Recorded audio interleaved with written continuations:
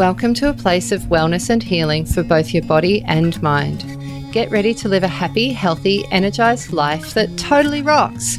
You're listening to Straight Talking Natural Health, a no BS podcast for busy women who want to ditch the fatigue, find balance, and feel great, with your host and naturopath, Jules Galloway. Today's guest is a good friend of mine, a bloody amazing practitioner, and a super intelligent human. She out-nerds me on all things gut bug and microbiome, and just quietly is one of my go-to phoner friends when I have a tricky question. So to my Zoom clients, when I say to you, I'm just going to check that with a colleague, it could very well be this woman that I'm calling. Her whole food cooking on Instagram stories is to die for, and it's lucky we don't live in the same town. Otherwise, I'd be on her doorstep every single night. She brings her knowledge as a nutritionist and her love of food together in epic meals with loads of veggies and gut-loving ingredients. Her love of feeding people healthy meals has even extended to her leading teams in remote parts of Australia on Indigenous health and nutrition projects, where their efforts saw health markers dramatically change in their sample populations after just 1 month's work in the field. But the reason I've got her on the show today is not really any of those things. It's because she wears another hat as well. You see, her absolute zone of genius is working with pregnant women and new mums to ensure a healthy gut microbiome through a combination of diet, gut healing strategies, and the right probiotics at the right times. And I want to pick her brain today about how to achieve better outcomes for both mums and bubs. We will cover a lot of terrain today, so pop your nerdy hat on, grab a pen and paper to take notes, and please welcome to the show the legend that is Emma Park. Woo! Hi, Jules. Thank you. Wow, that was an amazing introduction. I was like, oh, did I do all those things? I do all those things. So, right. Yeah, and I am super passionate about all of those things as well, but I really, really love this topic because we get to improve outcomes across the board, from pregnancy to birth to breastfeeding to infant, and then, the lifetime stuff by working with gut health and microbiome. So it's really cool. Awesome. So tell me how and why you came to be so interested in this niche with mums and bubs microbiome. How did it happen? Well, essentially I was already working in the microbiome and gut health space, and then I got a role with Kiara Probiotic. Makes a breast milk strain probiotic, so specifically for pregnancy and breastfeeding mums and babies.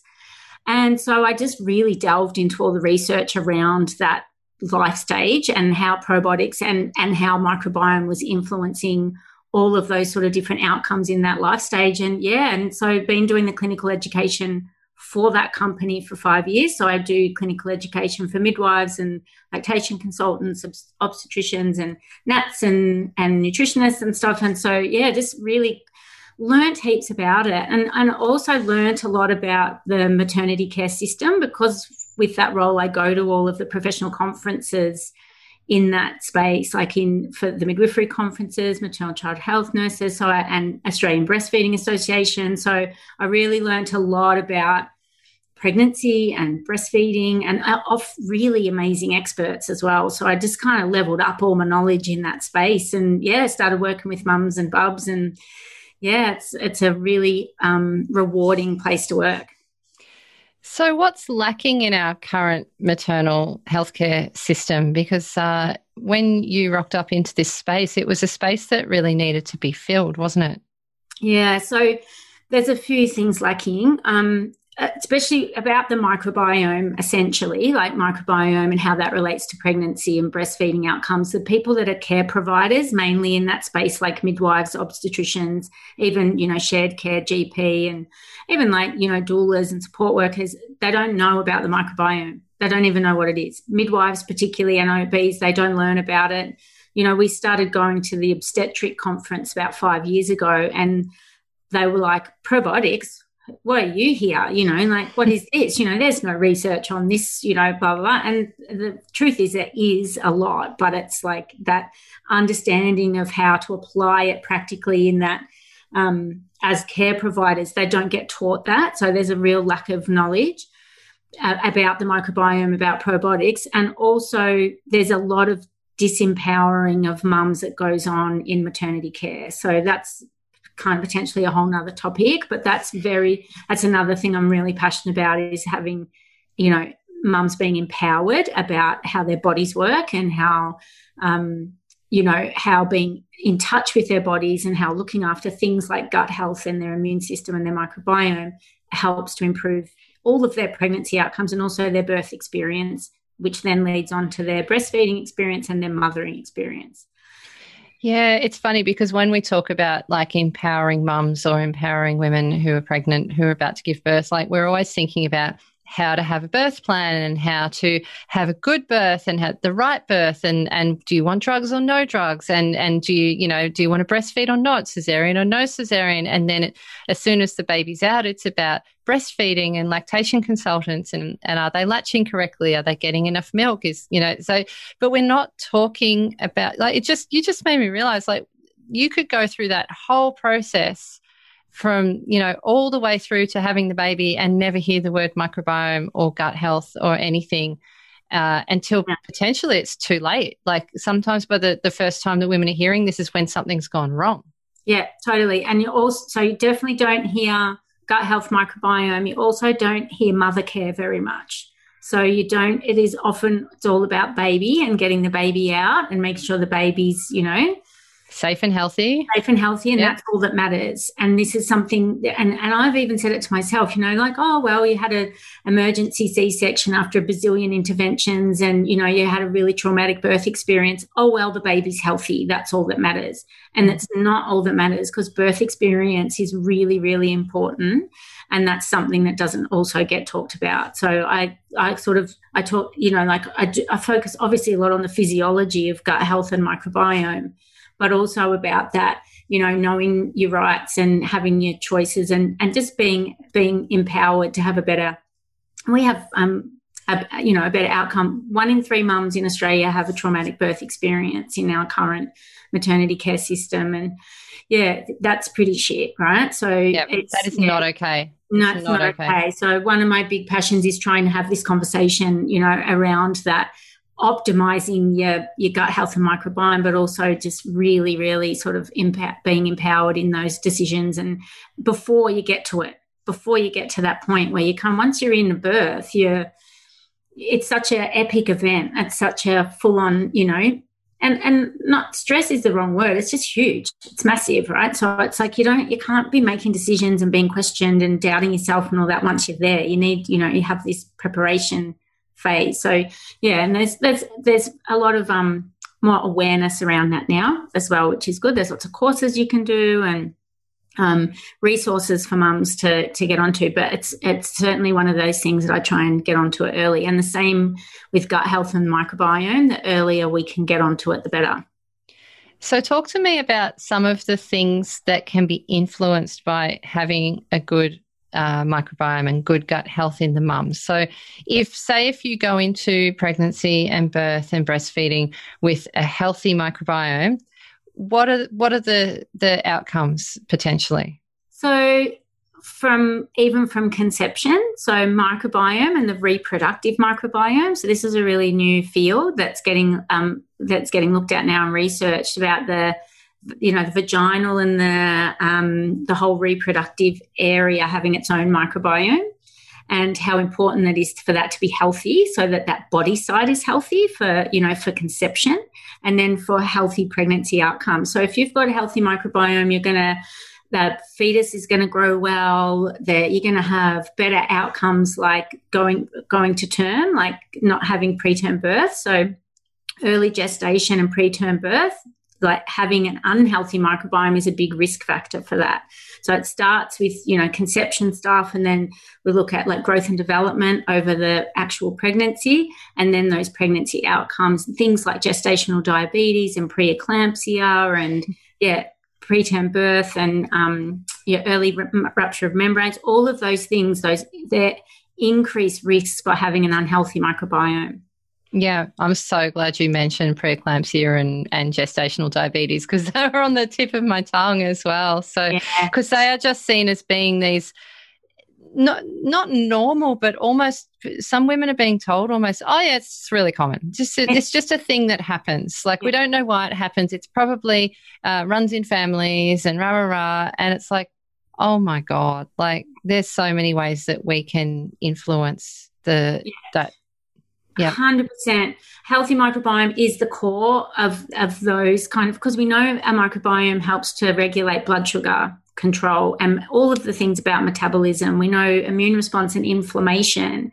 And so, anytime that there's dysbiosis, which is an unhealthy microbiome, so the imbalance, it causes local inflammation, and then that can create inflammation through the whole body. And then that's the kind of mechanism or the imbalance in the body that then relates to all of these other outcomes, right?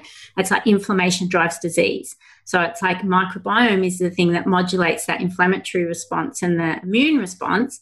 And so it's really is the core of all of those different, potential problems. And they're not normal, but yes, they are very common, right? Because an unhealthy microbiome is really, really common. Yeah. Yeah, it is. It's like, it's incredibly common.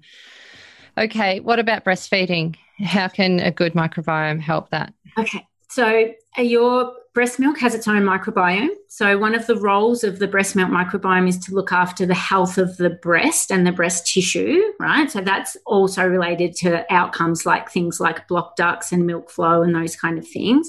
But also the actual microbiome in the breast milk is what's helping to colonize the baby's gut, right? And also protect from infection and those kind of things. So things like that breast milk microbiome comes from the rest of the body's microbiome. So it really is looking at that major reservoirs of bacteria and microbes, which is mostly the gut, but also the oral microbiome and also the reproductive microbiome. So these are our reservoirs, right? So that's where your breast milk gets its microbes from. So if you haven't got good ones in the first place, then you're not going to get good ones in your breast milk. And then if you're having things like particularly antibiotics, but other interventions, at childbirth or during pregnancy, that's going to really reduce the amount of good bacteria you've got. And that intrapartum antibiotics, which is antibiotics given at any point over that sort of birth stage, is happening in about or at least 50% of our mums. At least 50% are having intrapartum antibiotics, right? So that doesn't just wipe out the good bugs in your gut, it wipes out the good bugs in the breast milk. So it leaves you for increased risks of, poor milk flow or blocked ducts or mastitis is a really big one. So mastitis is actually an inflammatory condition in the breast where the milk's not flowing. So we call it milk stasis. So the milk's not flowing. And then that can lead to infection. So it creates local inflammation and then infection, and mastitis is hardcore. So we certainly don't want that. And so having a healthy breast milk microbiome is one of the things that is going to protect against that inflammation. We said before about inflammation causing disease and then infection as well. Oh, goodness me. All right. That figure you gave on how many antibiotics are given, like it's shocking, but also not surprising all at once. Yeah. Let's face it, it's every single person who has a cesarean, plus then everyone who has like a decent sized tear, right? Yeah. And who else? GBS is a really big thing. So group B strep is a bug that can live in the fecal flora and in the vagina. And so you get swabbed for that at about 36, 37 weeks. And if it shows up, it's a common bacteria, but if it's overgrown, it can be problematic and it can pass on to the baby. So they swab for it.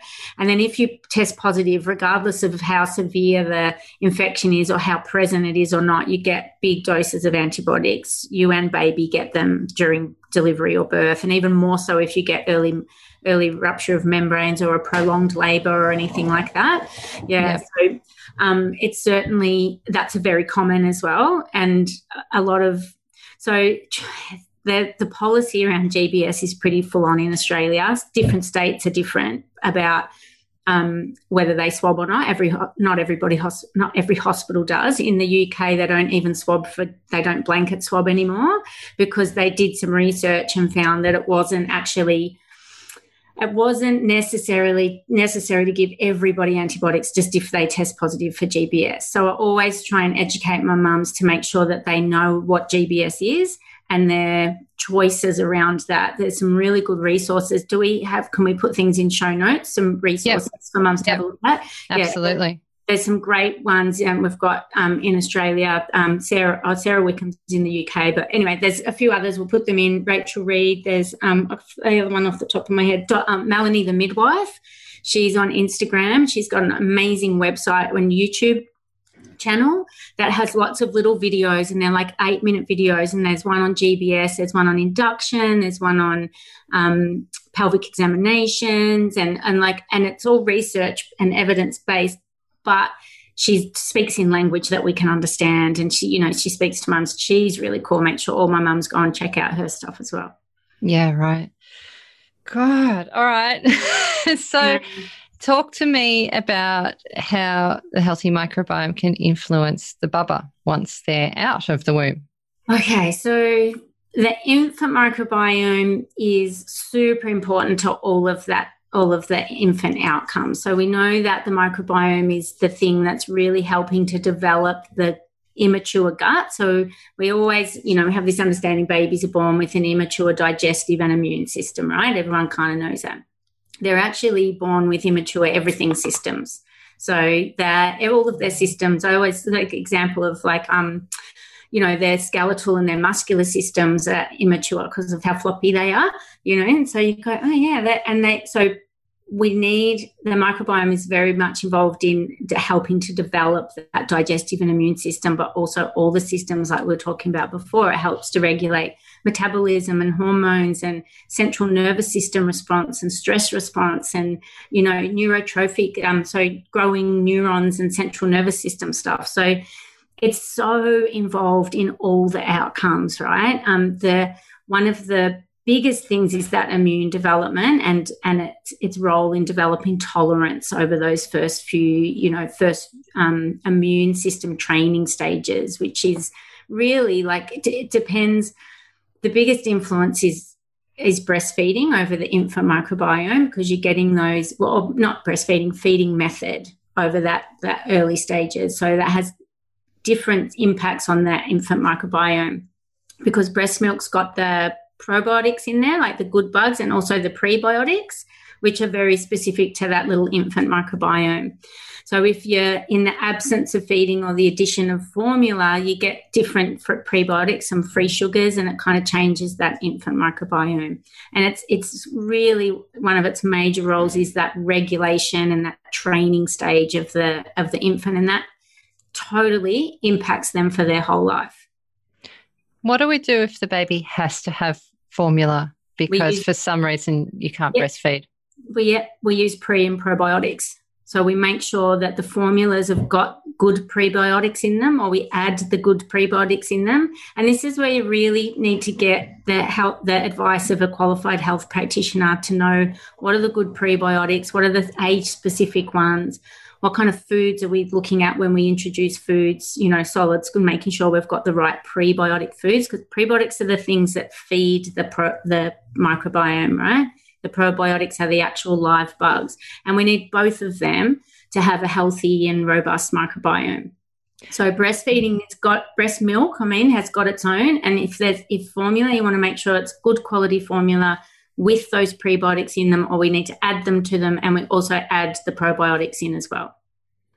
So once Bubba's starting to try out a few foods, what are some good prebiotic foods that you would lead with early on? Plant foods like veggies, there's your standard. There's actually really good resources now. I remember when I had my kids 20 years ago, and I fed them Farax and rice cereal. Oh my God. Everyone did. Everyone did. Like, how did that ever become the thing? A processed rice cereal was the first thing that you fed your baby. Like, what? Anyway, so fruits and vegetables. I know. I think there's people still doing that quietly. There is. It's a very well marketed product, and it is definitely still something. Like, you still hear some of those older maternal child and health nurses recommending that stuff because it's iron fortified, right? Oh, God. Don't even get me started. Anyway, so none fortified processed cereals, just straight fruits and vegetables to start with. And this one, the other thing, so everyone gets to 4 to 6 months and goes, oh, my baby needs food. They don't really need food until 6 months. So really, ideally, we're exclusively breastfeeding to 6 months. If not, and if there's been a bit of formula introduced, then maybe baby might be ready for food a bit earlier. But the indicators of being ready for food are things like being able to sit up straight, hold their heads up, they've lost their tongue reflex, like that pushes out food. So it's not just, a lot of people think, oh, if they're watching me eat food, that must mean they're ready. There's other things to look out for. And again, it's like, this is where, good health practitioners should be able to advise mums, that kind of thing. But standard around 6 months. But then it doesn't mean that they just start eating food all of a sudden at 6 months. That 6 to 9 month period is really a tasting and testing phase where you're trialing different foods and ideally still breastfeeding for as long as you can through all that stage.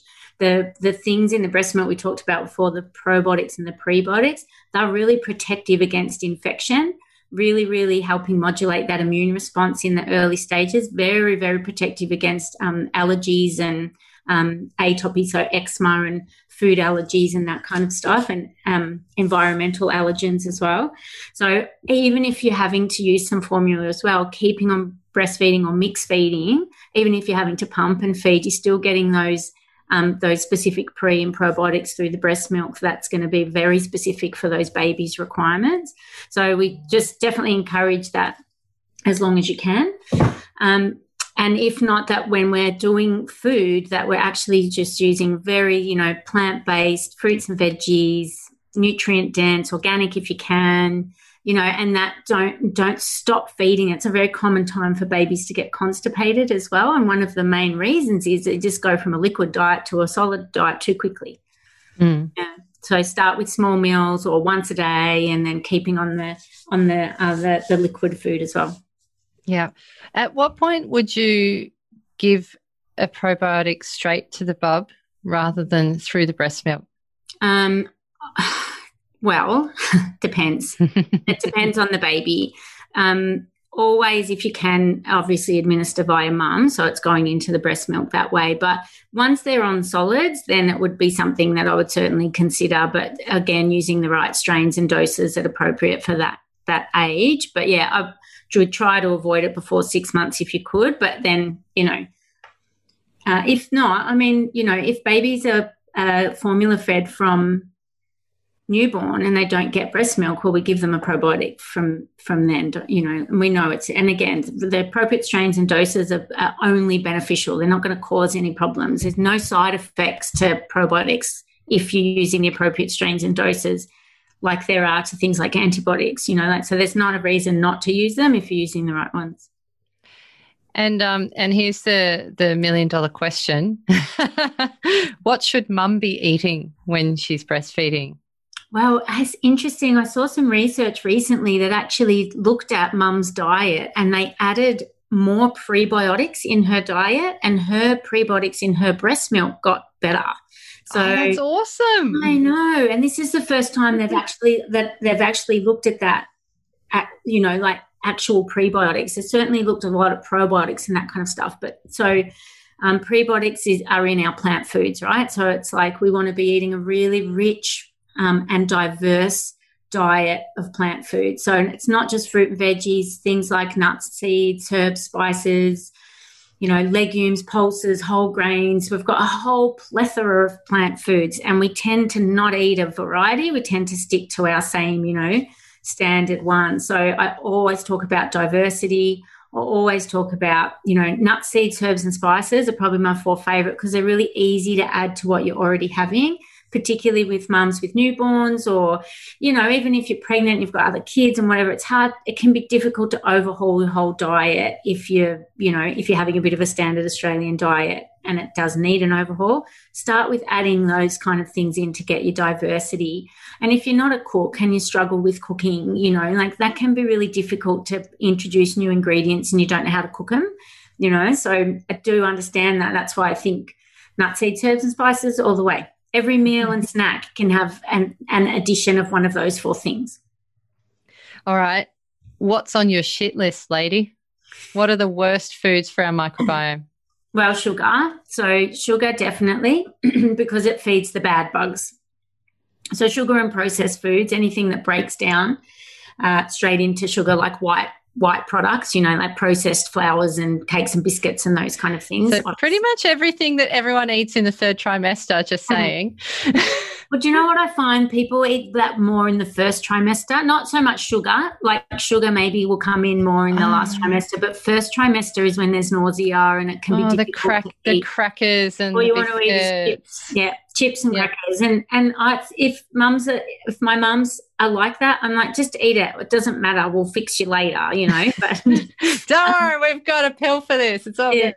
We just because when I've had nausea in my 2 pregnancies and it was hardcore. It was really hardcore. And I was like, I had to eat potato chips just to put something in my stomach and then, try and get some vegetables in later. So I do understand that as well. And obviously, again, that would be a good time to go and see a qualified health practitioner because there's lots of stuff we can do to reduce that nausea or how to maximize nutrition. So like, smoothies or, like these kind of things that if you can just get some in is better. Sneak some protein in. Yeah. But so we kind of, the traditional food that is going to feed the bad bugs obviously is, sugar and processed food and stuff. But it's also, it's lack of fiber. So when you're eating those things all the time, if you're eating toast every day and cereal and, that standard Australian diet, processed cereals and grains, you're not eating vegetables and you're not eating that diversity. So it's like, it's not just don't eat that stuff. You can not eat that stuff. You still got to eat the good stuff, right? You still got to eat that diversity. So, and I know that when, most of our pregnant and breastfeeding mums are not going to be binge drinking alcohol, but I always say this because it is a big part of our culture, right? Like, Jules and I love a wine and, so the binge drinking is the thing that really damages the gut bugs, really, really. And so if it's been part of my clients, my mums I'm working with, it's been part of their history, we still also take that into account. So it's something that we need to sort of look at as well. They're the major things that sort of are going to impact. And obviously with the medications and stuff we talked about before, that's a big thing. Yeah, that's a huge thing. How far back do you look in a person's case if you're looking for things like drinking? Because, when people decide they're going to have a baby, sometimes they do a little bit of a health 180. They're like, all right, I'm going to cut down on the blah, blah, blah and the alcohol and rah, rah, rah. And then they get pregnant straight away. Yeah. So how far back do you look? I definitely go all the way back because this stage, what we're doing is setting up the microbiome of the next human, the next generation, right? So we have to go back to that the start in her life. Like what was her mum's health like? What kind of birth did she have? Did she have antibiotics or many antibiotics as a kid? So we're looking at the robustness and health and diversity of her microbiome by taking a really thorough case history. So we look at all of those things and go back. Was she breastfed or was she formula fed? And so I'll ask all of that stuff. If I get them from preconception, what I often get is people in third trimester that are going, oh, shit, I need to prepare for birth, or, oh, shit, I've got recurring thrush, or I've had antibiotics, or, and so I often get people at sort of 32 weeks or even later that are going, I keep getting thrush and I know that's bad and I want to have a vaginal birth and, and so in that stage, I am just worrying about that acute, what are we going to do in these next few weeks? And that's when I'll use, lots of pre and probiotics and, pregnancy-friendly treatments, but just to deal with the now. And then once we get over that through that birth and then get breastfeeding happening, and then we can worry about that sort of longer-term picture. But, if I get a chance, I'll definitely consider the whole life of the mum and also the dad, right? So those poor forgotten people in the deal. I know. So dads are so important and their seminal microbiome. Okay, so we've started looking at this as well. The semen is got its own microbiome. And again, if he's got infection or dysbiosis or an unhealthy microbiome, that's going to impact conception. So we need to look at dad. And also it has an influence over the infant microbiome as well, because we share our microbiomes in our families. We share them we're very good at sharing our bugs. And so that, dad's going to be holding bugs. He's going to be, if anything happens with mum in those early stages and there's any separation through birth, we want bubs to go on dad and skin to skin. So that's really important. So in that first, we call it the golden hour, or even the sort of first 3 hours after birth, that you want bubs on your chest.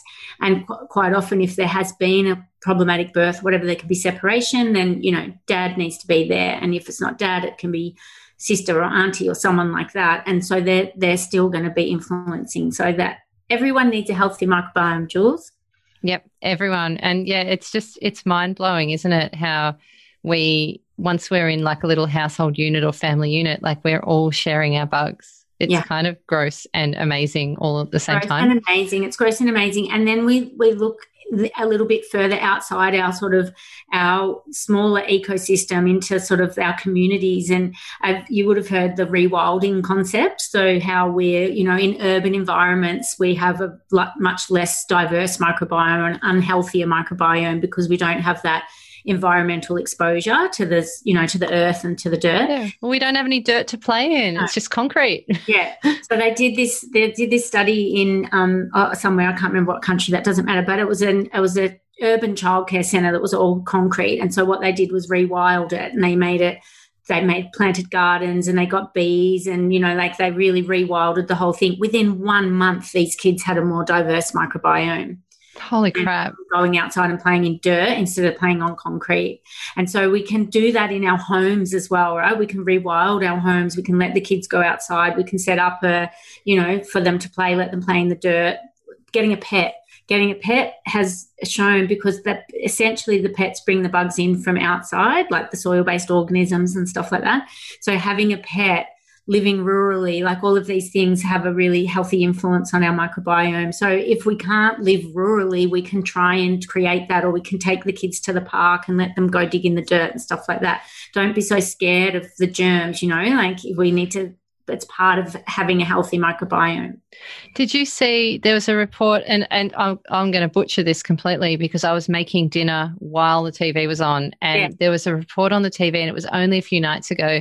They were talking about new danger for new parents, beware of sanitizing the dummies. So they've done studies on sanitized dummies, like, because when you take the dummy and you dip it in this antibacterial mixture and then pop it back in Bub's mouth, and they've found that the health outcomes weren't as good. There was some specific issue regarding this, but then if you just wash the dummy in hot water or put it in mum or dad's mouth before putting it back in the baby's mouth, that was fine. They've now got this connection with this antibacterial concoction that people are putting on the dummies and saying, it may not be so good for the child. And then I'm just thinking, holy shit, it's 2021 and we've spent 1 year just dousing ourselves with hand sanitizer from top to toe. And every naturopath for the last 12 months has silently been thinking in the back of their mind, what is going to be the outcome of this? So it's the hygiene hypothesis from the 80s and 90s.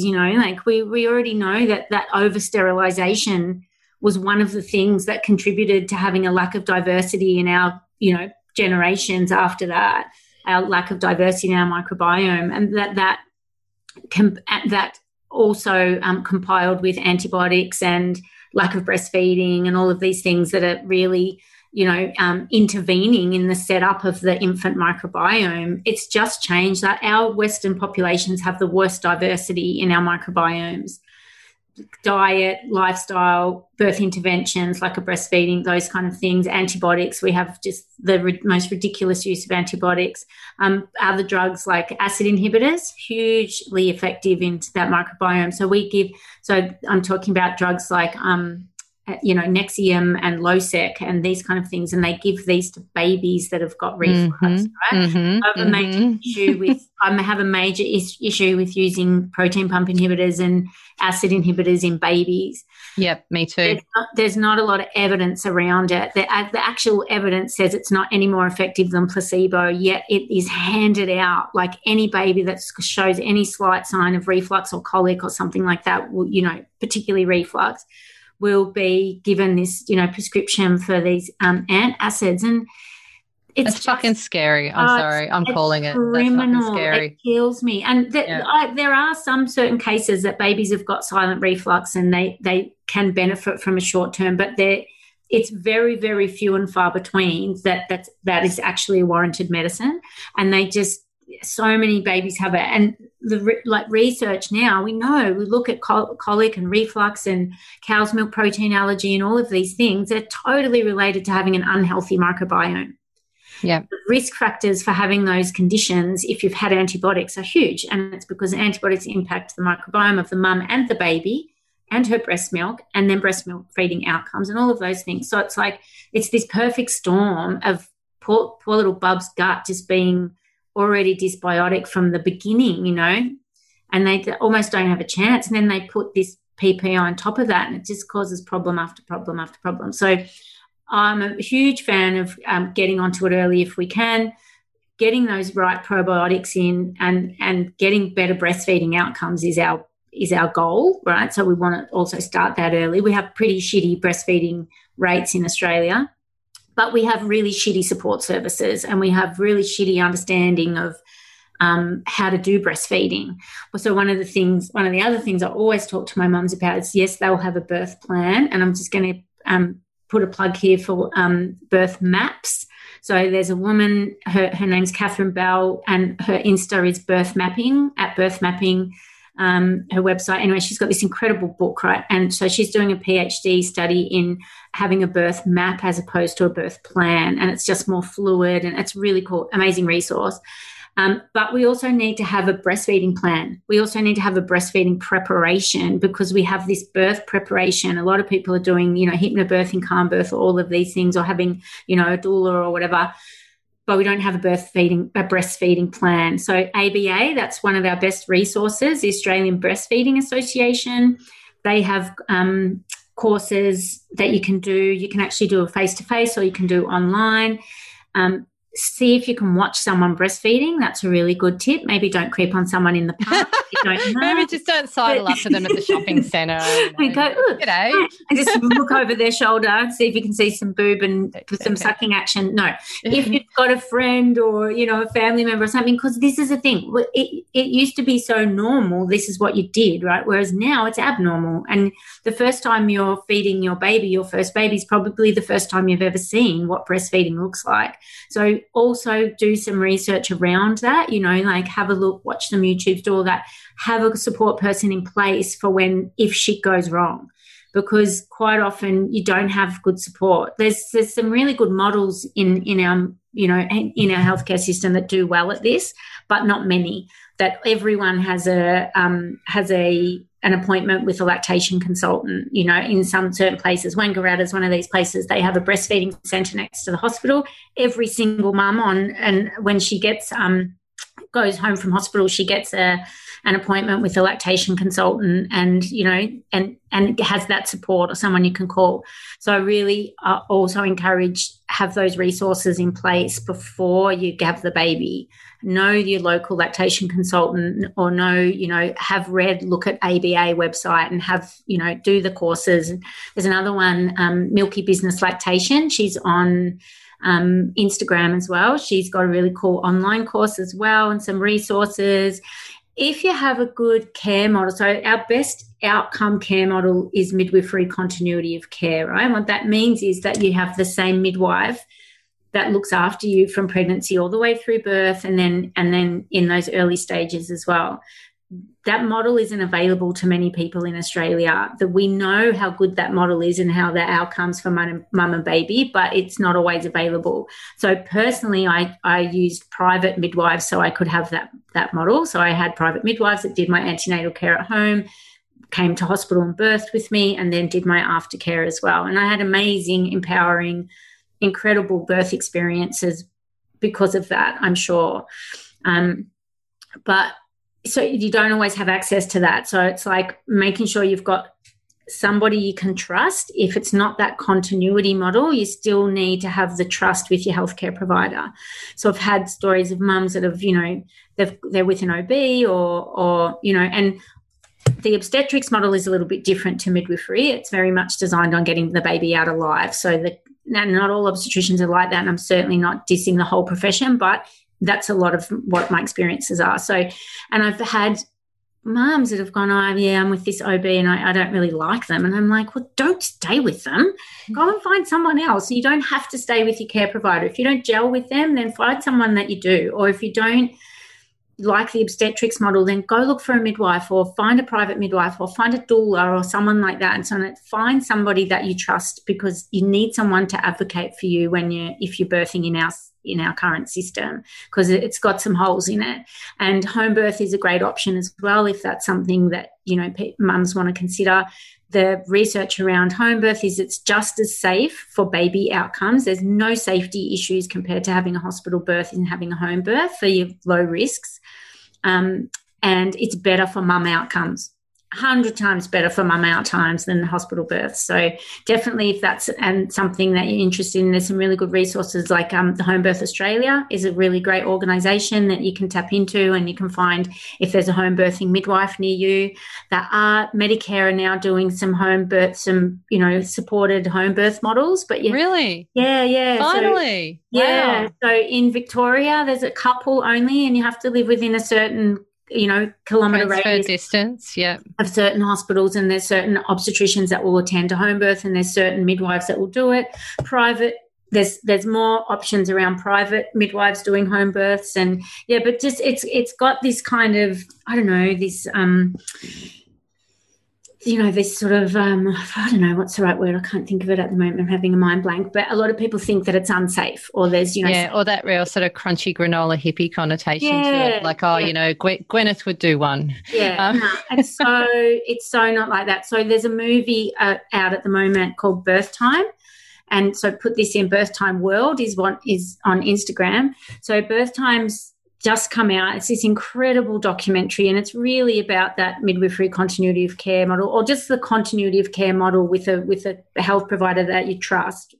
And it's a midwife, a couple of midwives, and a birth photographer, and another lady who had really shitty birth experiences and then had a home birth. She used to be on an Australian TV show. I can't remember her name, but she's an Australian actress. And so they made this. They got together and went, our maternity care system is shit. We need to change it. So they went on the road and just went around Australia and interviewed all these people. And it's such an incredible film that it's produced so well. It'll make you laugh and it'll make you cry, but it's a really powerful film. And so it's won 22 awards already globally, but it's really about having this conversation and getting it out so that mums know their choices and, and what services are out there. So I'm hosting a community screening of it in a couple of weeks, local to me on the Mornington Peninsula, but it's everywhere. So go have a look online and look it up. And if you can find a local screening near you, it's a really, really good film to support and just to watch as well as an empowering kind of, tool for yourself if you haven't had your bubs yet. Yeah. It really sounds like from what you're saying today, like I'm sitting here thinking the system is disjointed and broken, and it can be a little bit of a lottery as to whether you get what you need or not, because a lot of women would go into this not even knowing what they don't know. Like it's hard to find the information. It's hard to know who to trust when you're looking online for answers. And it's hard to find the right people to get on your team, because you don't necessarily, especially if it's your first baby, you don't know what you're looking for.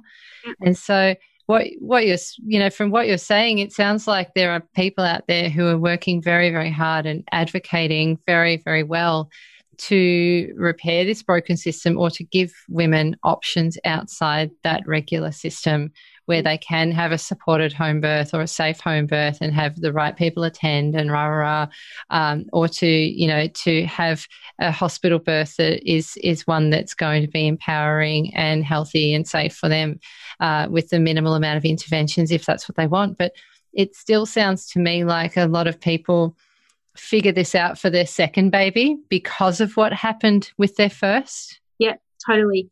This is what you see all the time, and it's like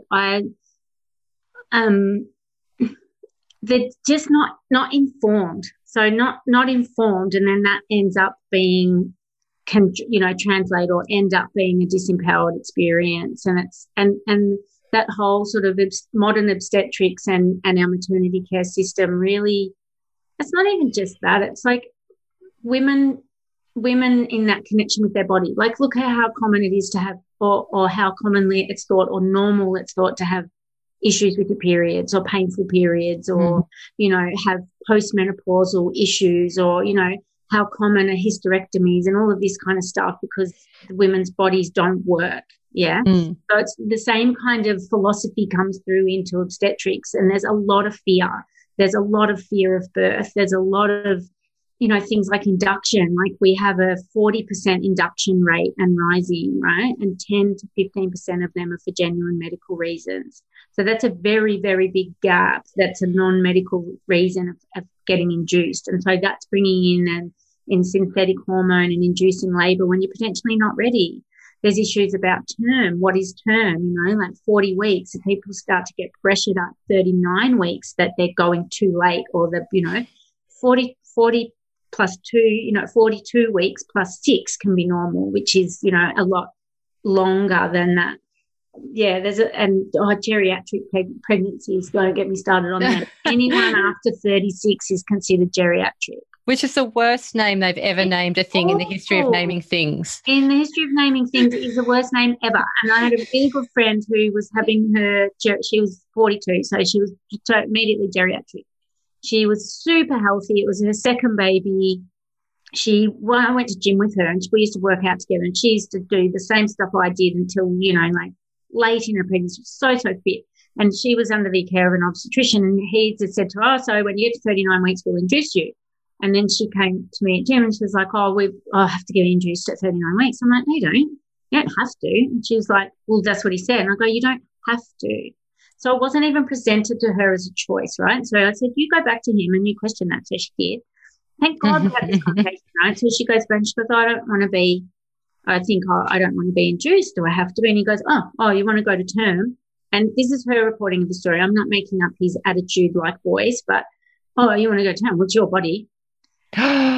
Right? So she chose, because I empowered her and I helped her, and she knew that she'd be okay. She did choose to go to term, and she was fine. And she went into spontaneous labour, and it was all fine. And she did go past 39 weeks. She went to 40 weeks, and she had an amazing birth, very empowering, very good breastfeeding experience, all of those things. If she had been induced at 39 weeks, it could have been a totally different outcome, because induction can be the beginning of the cascade of intervention, is what we call it. Because if you're not ready for labour, it doesn't matter how much oxytocin it gives you. You don't have receptors in your uterus that are going to respond to it. And that's why a lot of the time it doesn't work. So, yeah, it's another thing I get a bit cross about, is that third time we Emma's soapbox. Sorry, I'll stop now. I'm really talking about microbiome, but anyway, I get mad because I've heard this story so many times, and there's this coercion into, and this fear placed in women that, if you don't have, if you don't get induced at 39 weeks, you're endangering your baby because your pregnancy's going over term. Term's always been 40 weeks or more. Like it's anyway. Let's move on. And it's all in the language, isn't it? It's the way that it's presented to people. It when they come away going, this is what I have to do. This is what everyone has to do. It's like, wait a minute. No, it's not. But then even the way he said, it's your body, that was also disempowering. That also didn't make her feel secure in her choice to go to term, Anyway, so, I think having a good support person and someone that you gel with is really, really important. So coming back to that, that's the key message. Make sure that you've got, a healthcare practitioner that you trust and that supports your values. and what you want your outcomes to be. Mm. All right, let's reel it all back in a little bit, back to gut health. So, given all of that you've just said and keeping all of that in mind, if you could jump in as Emma Park nutritionist and get that information to women about what they needed for better gut health and better outcomes in terms of microbiome for both themselves and Bob, when would you jump in and intervene? What would you intervene with? Would you do diet? Would you do probiotics? I do both. Definitely do both. But I do diet is cornerstone, and diet is the biggest intervention that we have over the microbiome, hands down. But we can't wait for diet to work if we've got a really messed up microbiome. So we've got to jump in with those pre and probiotics. So I use prebiotics as much as I use probiotics, and I use very specific strains of probiotics at different times through pregnancy or conception or, third trimester, if we're preparing or we're preventing GBS infection, or if we're treating, thrush or something like that. So if we're working with vagina microbiome more, if we've got specific bugs, if we're working with preventing allergy or even preventing postnatal depression, those kind of things, we've got some great strains that work there. I'll be using all of those three things. And also lifestyle, because the other thing we haven't talked about today is stress and how much that impacts the microbiome. So that's a whole nother topic, but it has huge impacts on the microbiome. We know that. Jules is your stress expert, but massive impacts on gut health and microbiome. So I always am talking to mums about stress. And also with babies that are, if there's been birth trauma or if mums are stressed, that will come out in bubs as, like stress bubs. So you're very wired together in those early stages. Talk heaps and heaps about things like delayed cord clamping and skin to skin in those early stages, and not having other people in the room, not washing. So don't wash your chest so that babies can, and baby-led attachment so that the babies actually find the nipple themselves. And there's all these great, amazing things that really, if you know about them, then your chances of having a better experience are really heightened. So these are all the kind of things I talk to them about. Yeah, so that went on a bit. There's not one thing that I can that I could prioritize, but I would say, diet, pre and probiotics, and then lifestyle stuff is really important. And when it comes to probiotics, and I know this is your zone of genius, and we did say earlier that you do work for a specific practitioner-only probiotic company, or it's not practitioner-only. It's not practitioner-only. No, any mum can get it. Yeah. Yeah. But yeah, it's you're not just Emma who works for Chiara. You're also Emma, the nutritionist. I work in private practice as well, and I certainly don't only use that probiotic. And even in the education that I do for health professionals with that company, I talk about other probiotic strains. Yeah, because they let me, because they're a great small Australian company, and I've been with them for a really long time. And I did say to them because we do accredited education for midwives, I was like, these midwives need to know which probiotics for when and what application. And our research is about breastfeeding. It's not about GBS, and it's not about atopy and postnatal depression. So there's other strains that have got better research for that, and we need to be educating about that. We want our mums to have better outcomes, and sometimes that's not the only strain. So yeah, and that's really that's cool. Bloody awesome. Seriously, that's your collaborative business model. Yes, right, and it's pretty unique. And I'm really, really lucky that I kind of pushed for that at the start. And I mean, one of the reasons is that it made our research look this is how I got across the line. The Chiara research on that strain for breastfeeding outcomes is very strong. There's not another strain that shows that maternal transfer and the mastitis. And maternal transfer means if mums take it, it gets into breast milk. So there's not many strains that do that. So that's why, that's the strain that you want to be on for breastfeeding. But it's not necessarily the best one for GBS or for atopy or for postnatal depression. So yeah, we use lots of different ones. Yeah. So can you just quickly explain, in the last sort of 10 years or so, there's been a massive shift in the world of probiotics. Like when we came out of college and when, way back when, like the only probiotic around was like Lactobacillus acidophilus, and then there was good old bifidobacterium popped his head up, and that was it for a very long time. And I think that some of the over-the-counter probiotic supplement companies still want you to believe that they're old-fashioned probiotic is the one that just fixes everything. And if you've got a tummy problem, you just take this particular probiotic and bada bing, you're better. But we now know that that is not the case, and that some probiotic strains can actually make a problem worse, while other strains have come along that are more specific to different issues. So can you just kind of expand on that a little bit for me? Yeah, totally. So I think one of the things what we've seen with probiotics used clinically, like about 30 years ago, it was that what you're saying, multi-strain, big doses, bomb the gut, we reseed the gut with probiotics and then you're good to go. And that's not how they work at all clinically. Like they actually don't even reseed, they don't repopulate, they have beneficial transient effects. And then we went from this sort of that model of big strains, multi-strains, big doses to specific strains for specific applications. And I think we've been there for the last decade or so. And then I think what we're seeing now in this shift in research or clinical application is mechanism of action. So the really good strains have got lots of different mechanisms of action, so that when you put them in the body, they do lots of great things, like, depending on where you want them to work and what you want them to do. You know, they need to be able to move around the body. They need to be able to repair the lining of either our vagina, epithelial lining, or our gut lining for if people with leaky gut. They need to be able to modulate the immune response. They need to be able to, protect against infection, all of these great things that probiotics can do. So I think the standout strains now, the ones that we're really using, are these ones that have these multiple mechanisms and they're really robust. But we don't need big doses. This is the thing. All of the strains and stuff that I'm using these days, we don't need big doses. They just have these gentle but very effective mechanisms when you put them into the human host, which is us. And yeah, we have these great, we can get really great clinical outcomes with them. So I think they're a really great medicine, and they are medicine, like they're really, really, really effective. But we need to have, and the other big thing I think is important is quality. So quality is super important. So quality of manufacture, excipients. So excipients are things that they get mixed with. Man, you should see some of the crap that are in some of those products, that are given to kids, and it's hideous.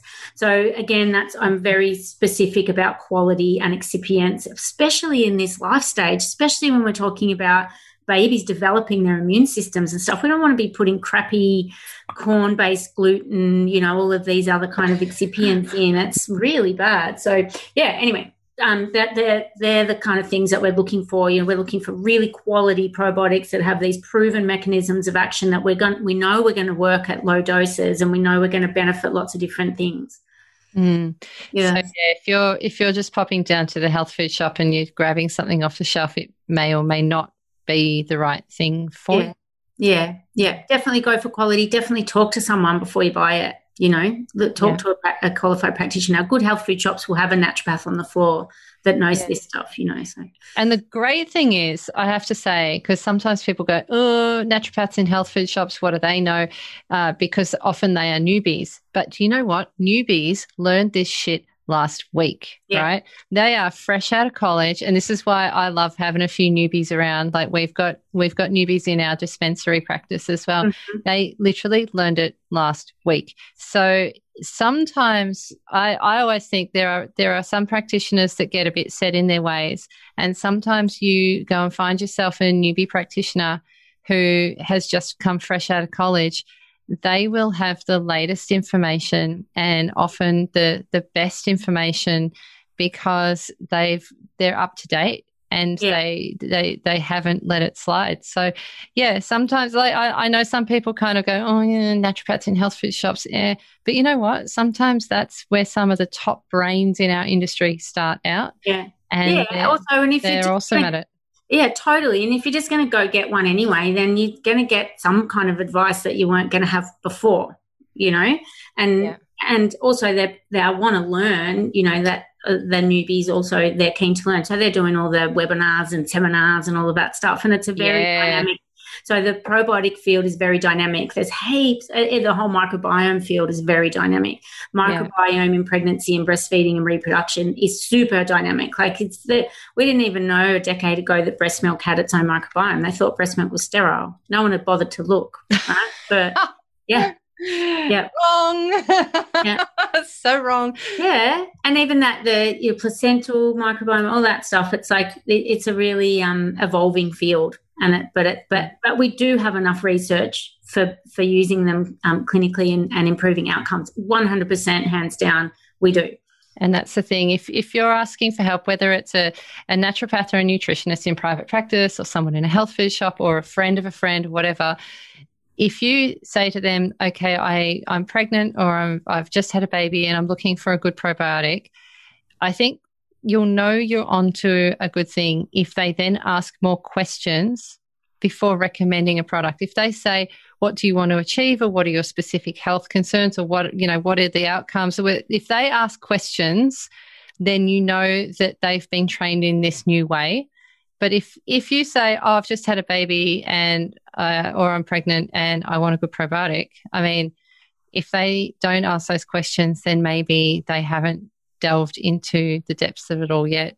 So I don't know. I could be wrong, but that's how I would judge it. No, totally. I think that's really, that's a really good way to look at it as well. And it's like you can, get someone that's listening to you and hearing you and asking you questions. So, yeah, for sure. All right, my love. All right, cool. So tell us about your program, because now that you've thrown all those things out there and gone down so many rabbit holes and so many tangents in about an hour that we've been talking, I know that you bring all of this together in one big, beautiful program that has been your very passionate work from the last few years. And I was so freaking excited when you first brought this out. Like, I'm so bloody proud of you. Seriously. It's called The First 1,000 Days.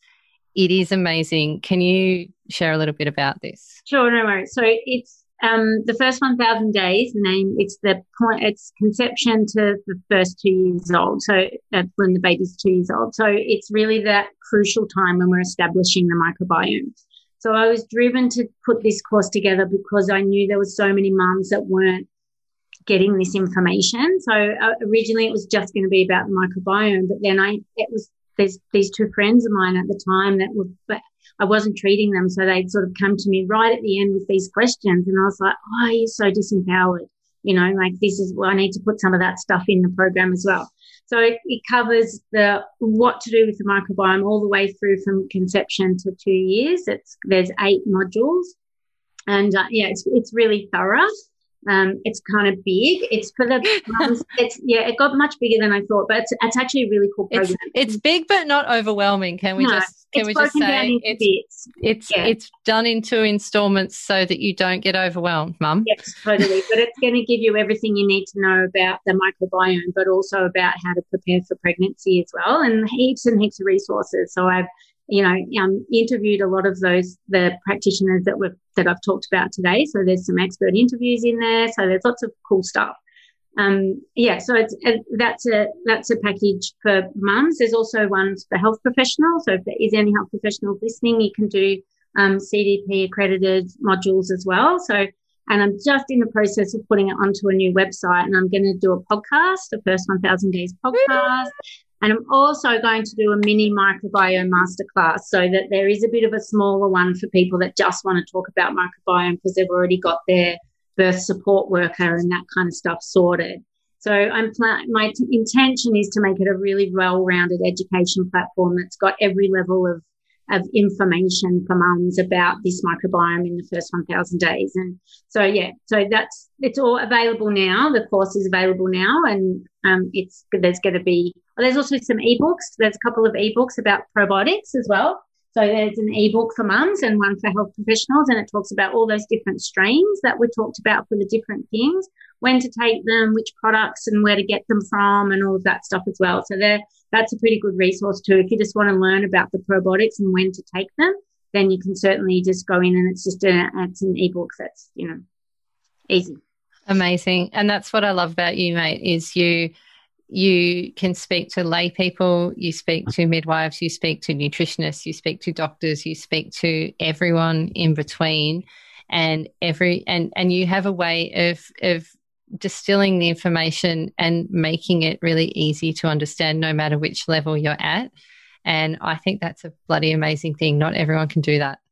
Cool, thank you. Yeah, I do get that feedback a bit as well, and I just love education. I love educating. I love empowering people. I love seeing that, come to fruition as well. Like when my mums have empowered births, and I get that message, I have the little baby, everything's going well, I'm breastfeeding.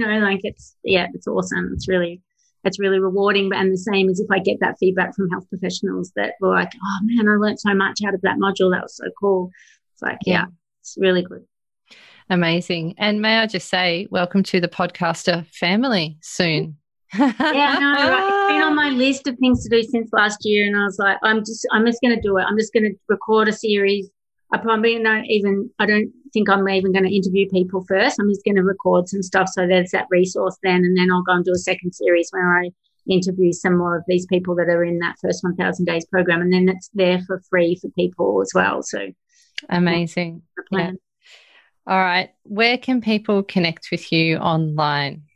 So Emma Park Nutritionist is my private practice website. So Emma Park Nutritionist, whatever that is, .com.au.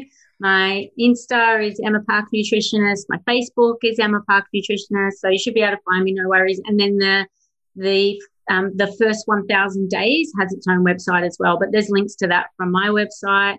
It does have its own Insta page, but I'm not very good at putting information on there at this point, but I'm going to get better at that. And that's I think the first 1,000 days with an underscore somewhere, but just it's all linked from either my Insta or my website. So they're probably the best ones to do. And my Insta food stories people really love as well. And what you were saying, I get heaps of feedback about that. So I do a lot of easy whole food cooking posts, and I just take photos of what I'm cooking, and then I'll post it the next day with instructions. And yeah, it's really cool. I get really good feedback about that, and that's so rewarding as well to see that people go, I just think about you, and I go, I'm not going to get take home. I'm just going to cook some vegetables, and I'm going to put something with it, and then it's going to be really easy. And yeah, so I do a lot of that as well. Yeah. The colour and the diversity of the whole foods that you eat at home is bloody sensational, seriously. Like, I love your Insta stories so much. Oh, thanks. Yeah, I do. I like sometimes I go, I just want to cook and not take photos, and then it's funny, but, I just love sharing it, and I love inspiring people, so it's cool. Yeah, we definitely do just that. Emma Park, thank you so very much for sharing your wisdom with us today, and thank you for empowering people at all levels of all of this birth and breastfeeding process, whether it's professionals or lay people and helpers and everyone in between. Thank you for everything you do in the world, and may it continue for a lot longer. Thanks, Jules, and thanks for having me. I'm really thrilled to get invited to come on. I hope you enjoyed listening to Straight Talking Natural Health. If you like what you heard, make sure you hit subscribe so that you never miss an episode. Also, head over to my website at julesgalloway.com. There's a free quiz on there to see if you're at risk of burnout. I also have an amazing ebook called Heal Your Adrenals, which is a must for any woman with adrenal dysfunction, aka adrenal fatigue. When I'm not podcasting, I'm seeing clients all over the world via Zoom. I love working with fatigue, thyroid issues, autoimmunity, pyrrole disorder, mold illness, and complex cases, to name just a few. So why not book in and let's work together? All of this and more is available right now over at julesgalloway.com. That's all from me for the time being. I look forward to diving in with you again in the next episode. Bye for now.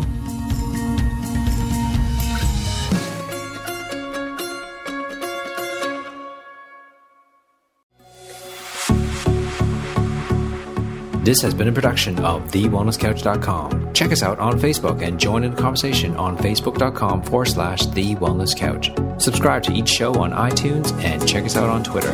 The Wellness Couch, streaming wellness into your lives. Whilst the Wellness Couch presenter endeavor to provide accurate and helpful information to their listeners, these podcasts cannot take into account individual circumstances and are not intended to be a substitute for health and medical advice from a qualified health professional. You should always seek the advice of a qualified health professional before acting on any of the information provided by any of the Wellness Couch podcasts.